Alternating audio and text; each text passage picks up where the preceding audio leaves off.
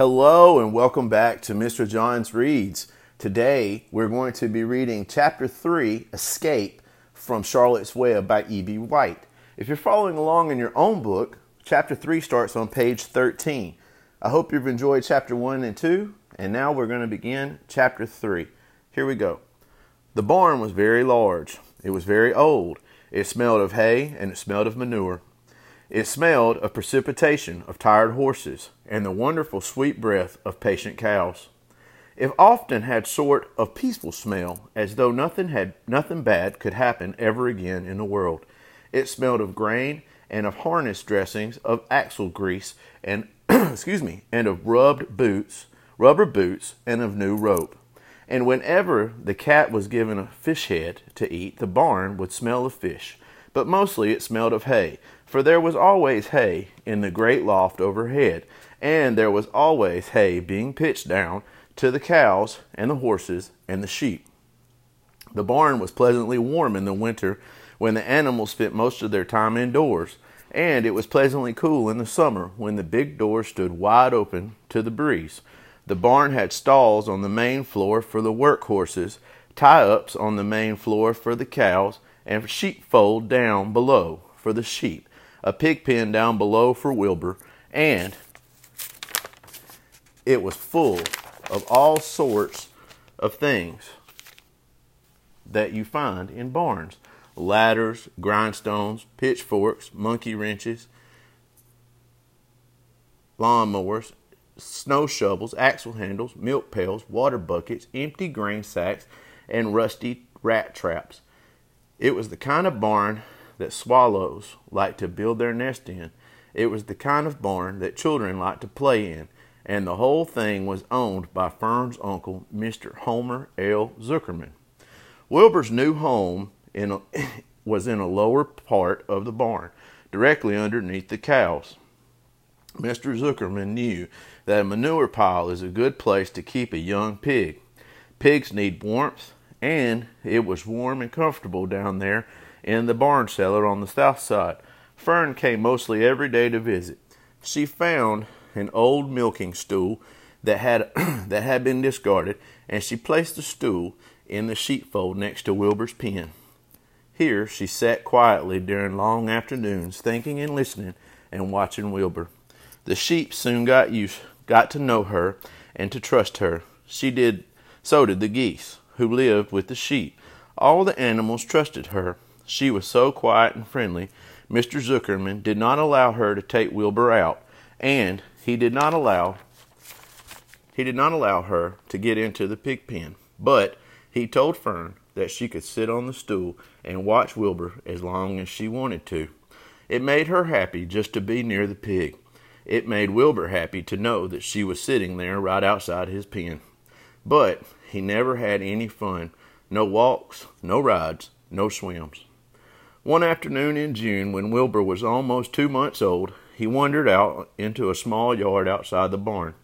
Fern had not arrived for her usual visit. Wilbur stood in the sun, feeling lonely and bored. "There's nothing to do around here," he thought. He walked slowly to his food trough and sniffed it to see if anything had been overlooked. At lunch, he found a small strip of potato skin and ate it. His back itched, so he leaned against the fence and rubbed it against the boards.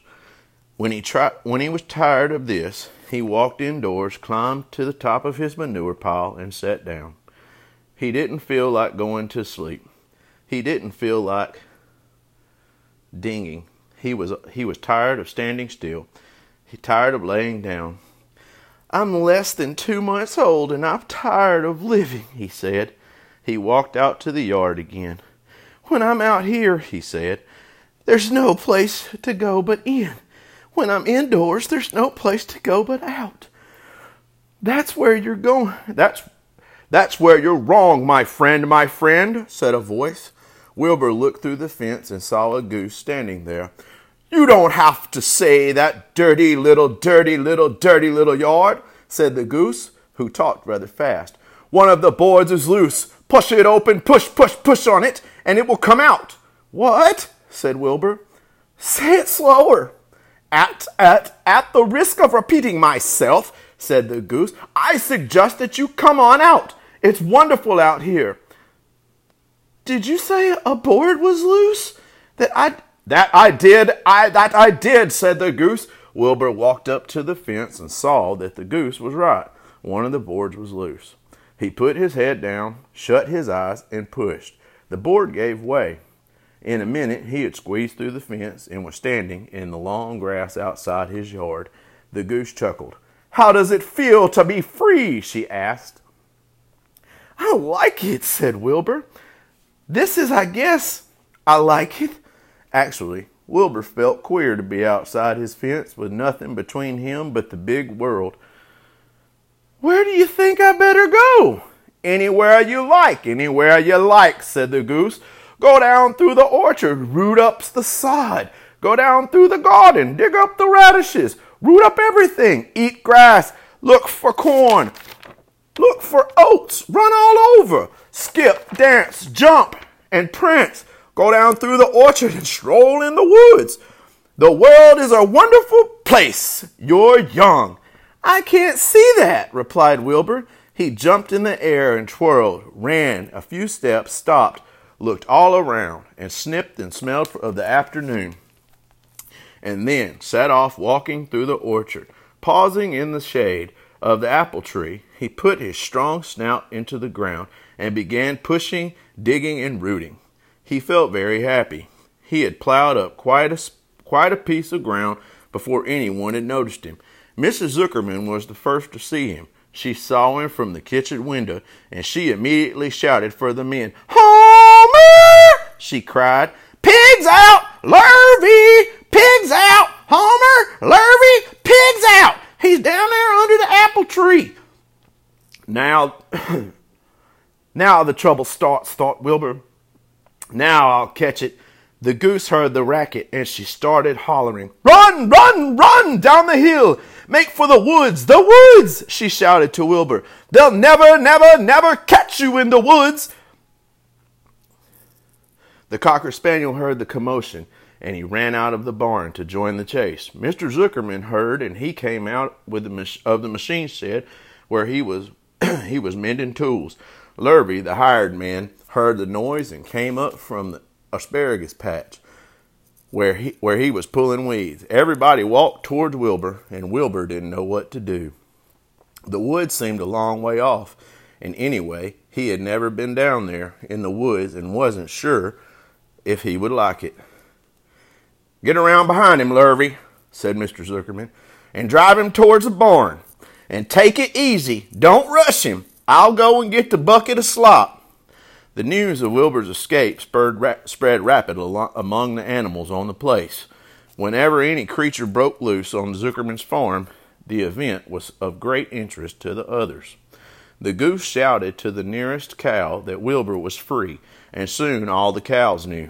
Then one of the cows told one of the sheep, and soon all the sheep knew. The lambs learned about it from their mothers. The horses in their stalls in the barn perked up their ears, and when they heard the goose hollering, and soon the horses had caught on to what was happening. Wilbur's out, they said in envy. Every animal stared and lifted its head and became excited to know that one of his friends had gotten free and was no longer pinned up or tied fast. Wilbur didn't know what to do or which way to run. It seemed as though everybody was after him.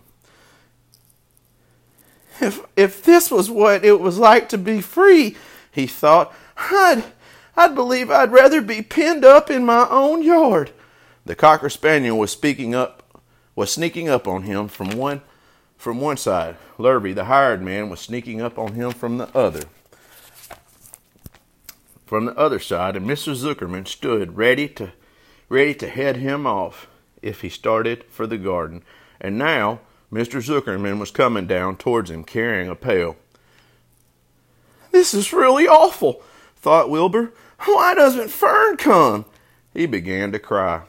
The goose took command and began to give orders. Don't just stand there, Wilbur. Dodge about, cried the goose. Skip around, run towards me.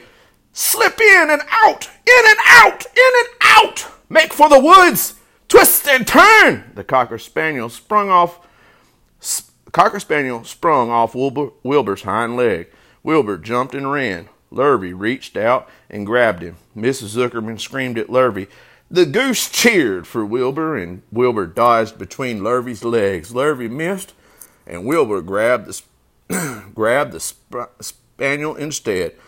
And Lurvy missed Wilbur and grabbed the spaniel instead. Nicely done, cried the goose. Try it again.